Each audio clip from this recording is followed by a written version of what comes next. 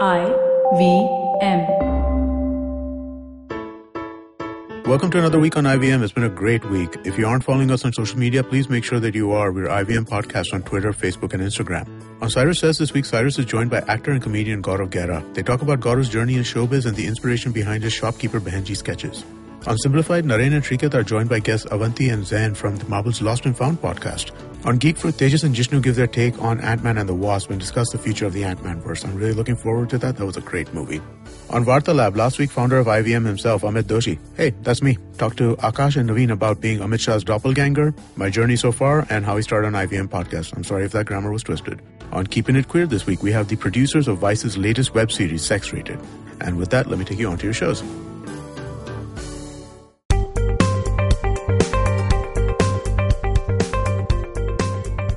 Folks, welcome back to the Fixed Income Special at Paisa Vaisa, your podcast about personal finance. I'm your host, Anupam Gupta. I'm B50 on Twitter.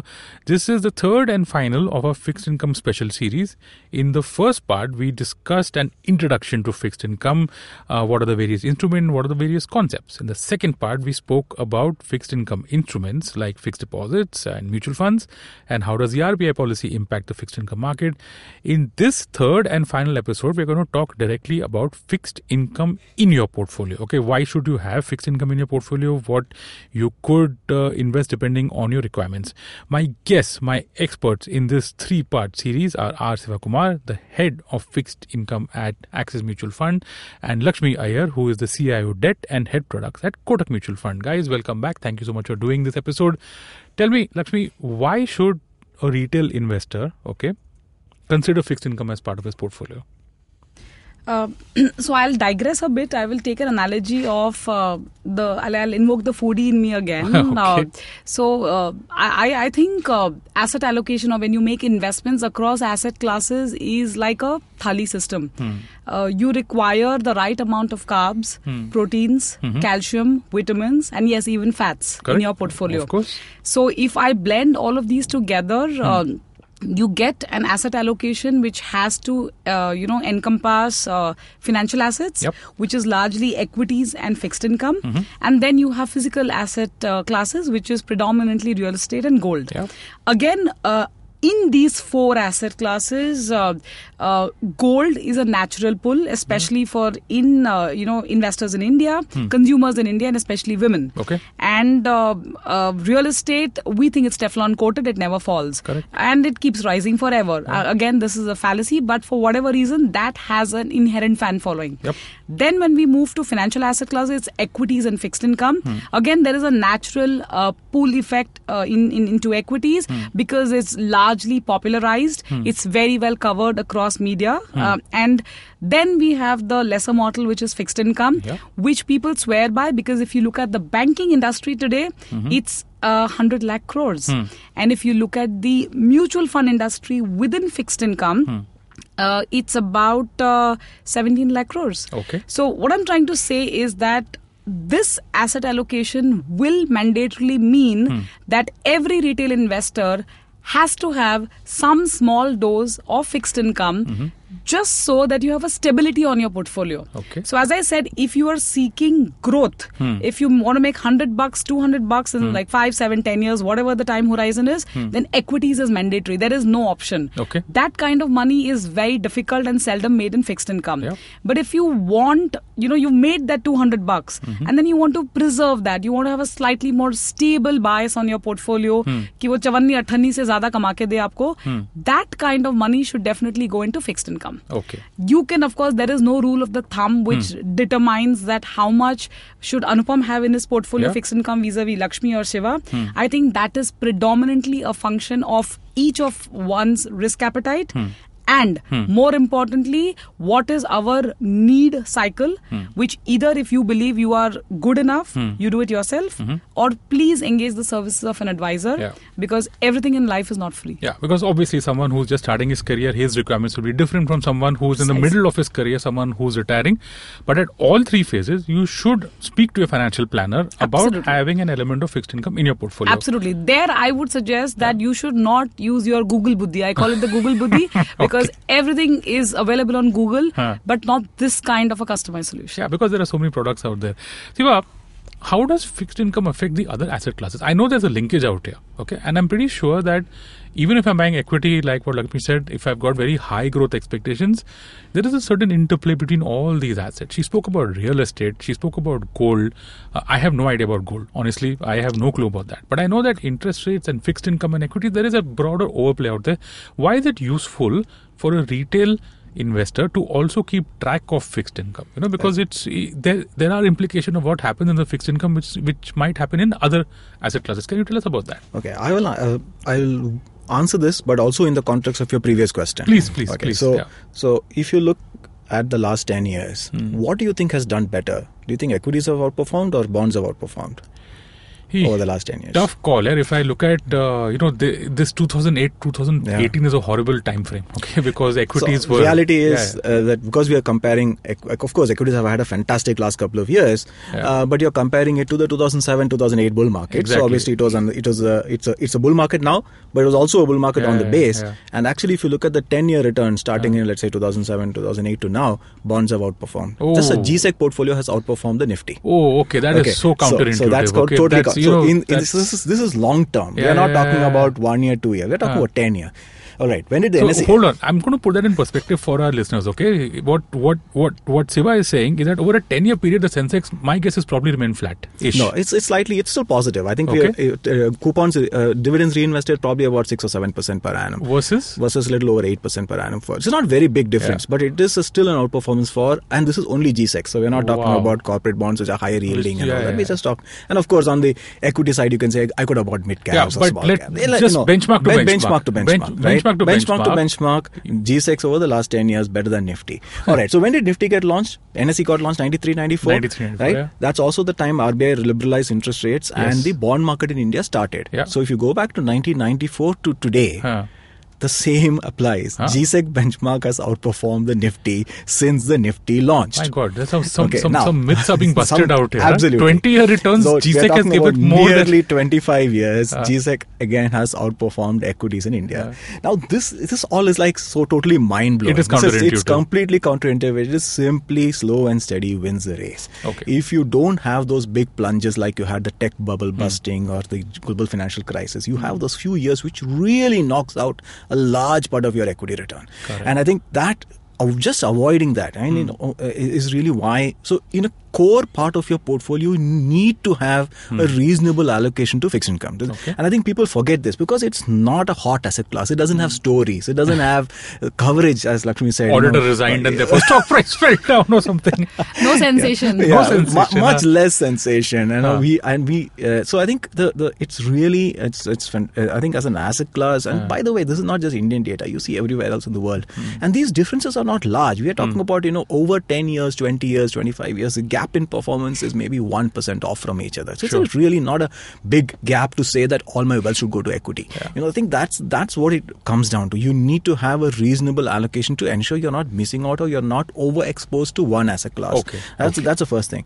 And the second thing with the question that you asked, are these two linked? They are absolutely linked. Because when rates go up, what happens is, let's say if we were at a 10-year yield in India of 6.5% last year, and now we are at 8%. What that means is I can just buy a 10-year bond and I can now make 8% versus what I could have made with 6.5% last year, correct? So it's a lot more, there's a lot more reason to own bonds today. Fair enough. Now in equities, we don't usually use a metric like that. No, it's not a yield. We use PE, price earnings ratio, which is the opposite of a yield. That is, EP is the yield of a equities. Correct. The reverse of it's the reverse of PE, right? Now, the question is, shouldn't there be a link between earnings yield and bond yield? There should be. Of course. And many people in the West especially believe that there is a linkage between bond yields and earnings yield. That is, when bond yields go up, earnings yield also must go up. Okay. And now since earnings cannot go up, price has to come down. Correct. So which is why people look at interest rates and say if interest rates rise too rapidly, it could lead to a correction in equity markets.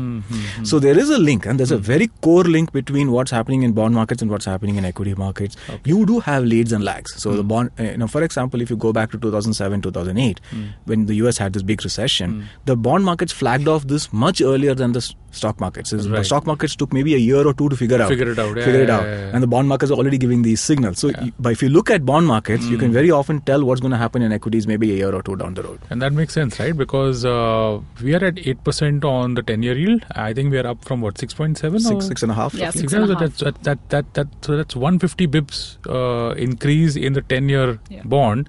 And guess what? The Nifty has done nothing this year. Well, it's gone up during the same period of time. Yeah. So that's the beauty of it. I mean, I think when you look at any stock model, you know what's called a discount rate, right? So you look at the future cash flow or earnings model, and then you discount it. What is the discount rate? It is nothing but a yield. Yeah. And that yield in turn is linked to the bond yield. So I think when bond yields go up, unless you believe that earnings have the trajectory of future earnings has also gone up, right? There are certain risks, and I think it's very important to track the market. It doesn't automatically imply a sell, because bond yields can go up because growth has gone up. Correct. If expectations of growth goes up, then yields can. But expectation of growth goes up is good for equities. Yeah, I know. Yeah. So. Yeah. The last part of this show, I want you guys to give me 2 products each, okay, which a retail investor can look at, okay? You guys just share it between the two. You could probably do ultra short term and say something medium. You could probably go for credit opportunities and whatever, GSEC. So, something like that. How about that? Oh, sure. Good. Yeah. Lakshmi, you want to start? Yeah. So I think, we are at a stage in terms of interest rate cycle where there are too many variables, which is, to be very honest, confusing even bond managers and veteran bond managers. So obviously I can understand that the investor will be even more confused. Not that he needs to track everything with details, but then are there strategies? And we discussed in one part of your segment that if fixed income offers I would say all season solution, and that all seasons macro views which are emanating from decision making. So I think in this kind of a market scenario where we think that interest rates are not going to come down big time, it's not going to keep moving northward in a big hurry. We are somewhere at a stable to marginally rising interest rate scenario. I think a better suited strategy in this kind of a market scenario for retail investors who live and drink, eat, breathe bank FDs, the closest would be, say, credit-oriented funds. They call credit risk funds. Now, these typically invest predominantly in corporate bonds across rating spectrum. Which means that it could give to the safest company to the riskiest of companies. So the threshold is BBB minus, which is investment grade in India. Okay. So at least there. Usually if you scan through these portfolios, and these funds have been in existence in India for over a decade now. Okay. Barring outliers, most of these portfolios have been centric around AA. Okay. Which is not very high on risk profiling. So I think these would be suited to an investor, but with a minimum 3-year investment horizon. Okay, they're called credit opportunity funds? They're called credit risk funds now in the new avatar. Okay, credit risk funds, folks, if you've got an outlook of 3 years. That's right. Anything else?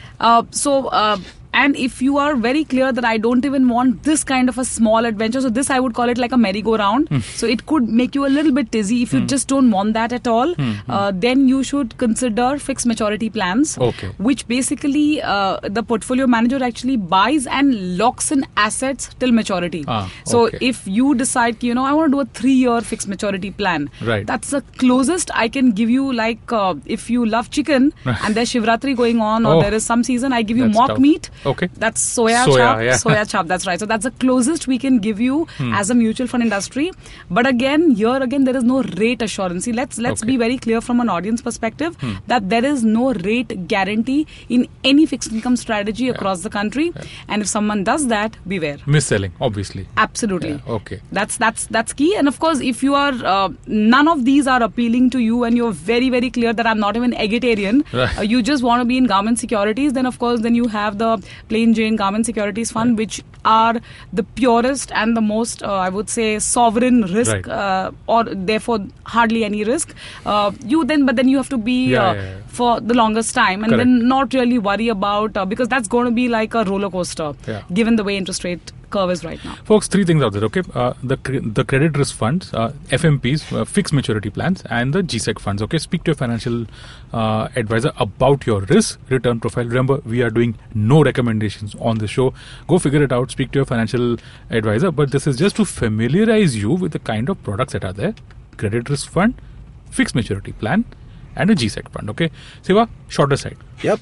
So I think if you don't have that 3-year horizon, what do you do? And I think there is a whole bunch of products in the industry, starting from what's called a liquid fund, which is suitable even for one-day investment. It's just the money which you are just leaving idle in your account. Correct.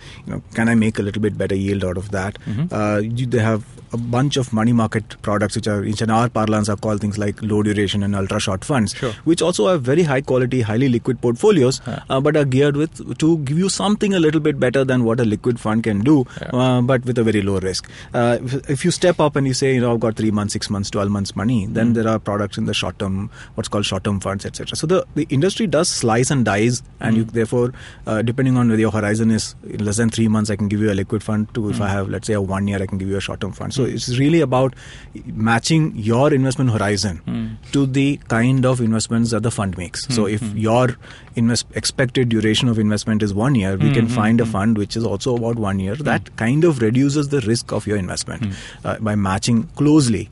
It's nothing eliminates risk in this world. Obviously, but one way to manage your risk when it comes to buying a fixed income fund is to try and match, not perfectly, but try and get the duration of the fund close enough to the duration of your own investment. Folks, let me just put that in a few examples for you, okay?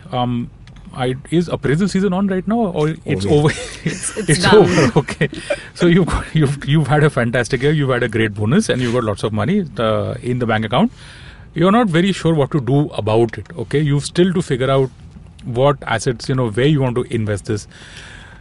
Maybe it'll take you a week to figure it out. Maybe it'll take you a month to figure it out. So when you're looking at a place to park that pot of gold that you've just got, you could just make it into an FD into your bank account. That's the safest. What Siva is saying is you could consider anything from liquid fund to ultra short term funds. Have I got that right? Absolutely. Okay. And once you figure that out, then, you just have to, you could use any of the platforms to park your money in that, and you would get a little bit, say it would give you FD plus XYZ%. I don't want to get into exact numbers right now, but safe to assume that between 50 bips to 100 bips, more you could get with that.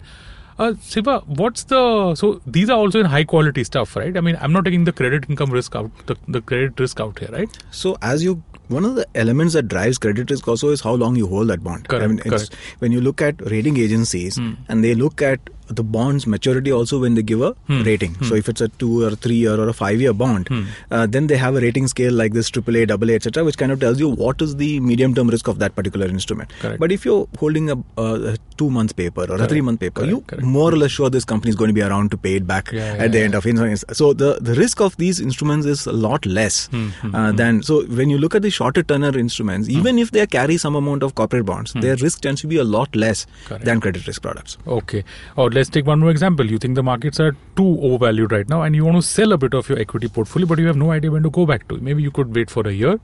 So ultra short term, I think, would be up to a year. Siva, what do you say? So in the new definitions, ultra shorts is below 6 months. So there's a new carve out called low duration, which comes in the below 1 year space. Okay. So these are all funds which are suitable to just, I've got some money. Temporary parking, next 3 months, I'm waiting for an equity market correction. Sure. You could be using it to do an SIP. It's called an STP, a systematic transfer plan. Yeah. So, while you're doing a systematic transfer plan, you earn some interest or some kind of an income on that. So these are kind of strategies which you can use. And when it comes to your own fixed income investments also, you can use systematic tools to optimize your way out. I mean, fixed income, typically we don't talk about SIPs, but you can use SWP, systematic withdrawal plans, to kind of get you a certain income in the form of a regular cash flow, and it's very, very tax efficient compared to. For the retirees, it's good. I mean, absolutely, you can just probably just put a pot of money into one of these funds out here, and then every year systematically withdraw every month, every quarter, every year, depending whenever on you want, whatever your cash flow needs are, you can just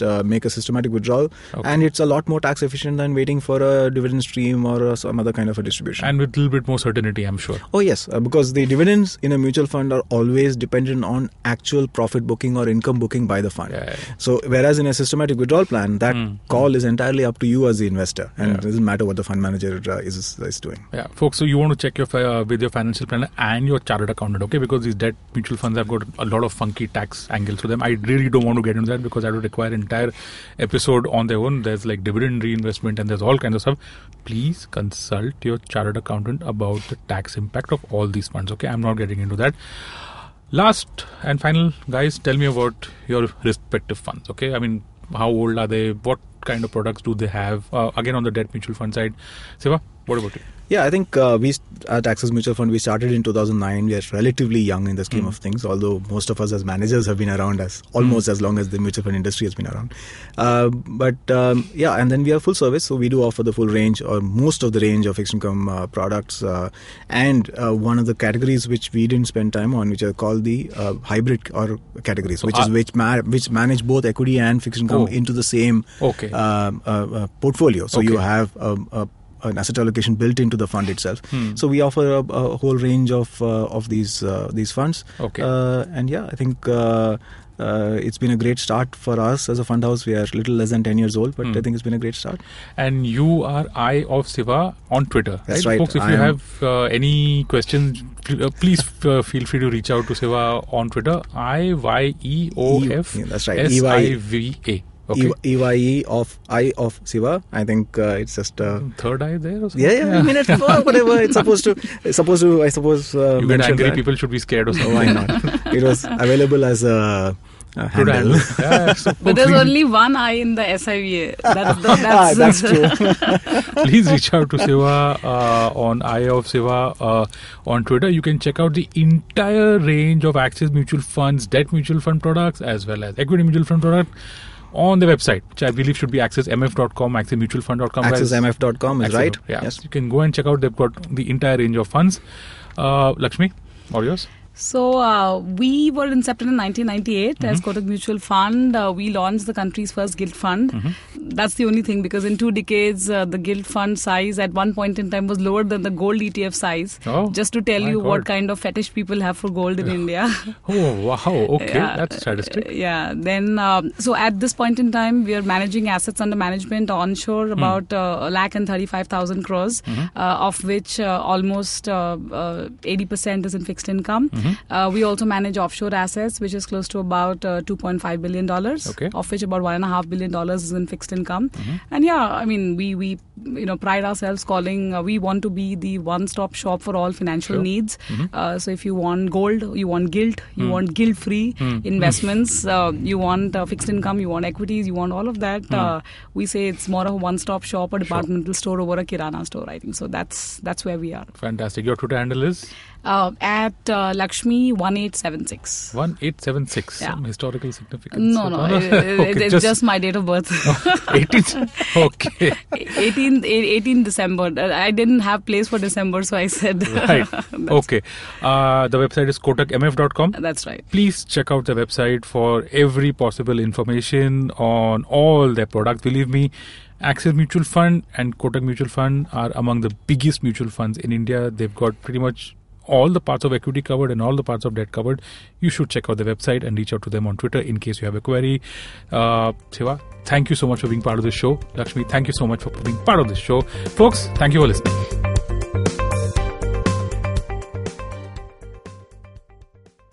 No material on the show should be considered as financial advice. The material on the show is for informational purposes only. Please consult a financial advisor before taking any investment decision.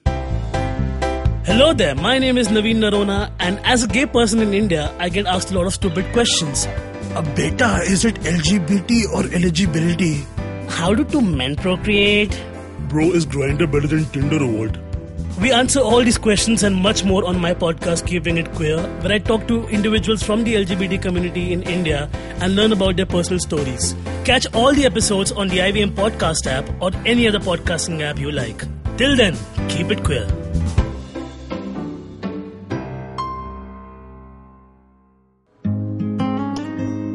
Why don't we talk about mental illness? For that matter, we don't even talk about emotional wellness. And if we can't talk about either of these basic, very basic aspects of being human, what do we do when we just feel like something's not right? Hi, I'm Zain. And I'm Avanti. And this is Marbles Lost and Found, the show where we invite conversations about mental health and illness and just get people to talk about it, because it's okay to do so. Catch Marbles Lost and Found every Tuesday on the IVM app, website, or anywhere you get your podcasts from.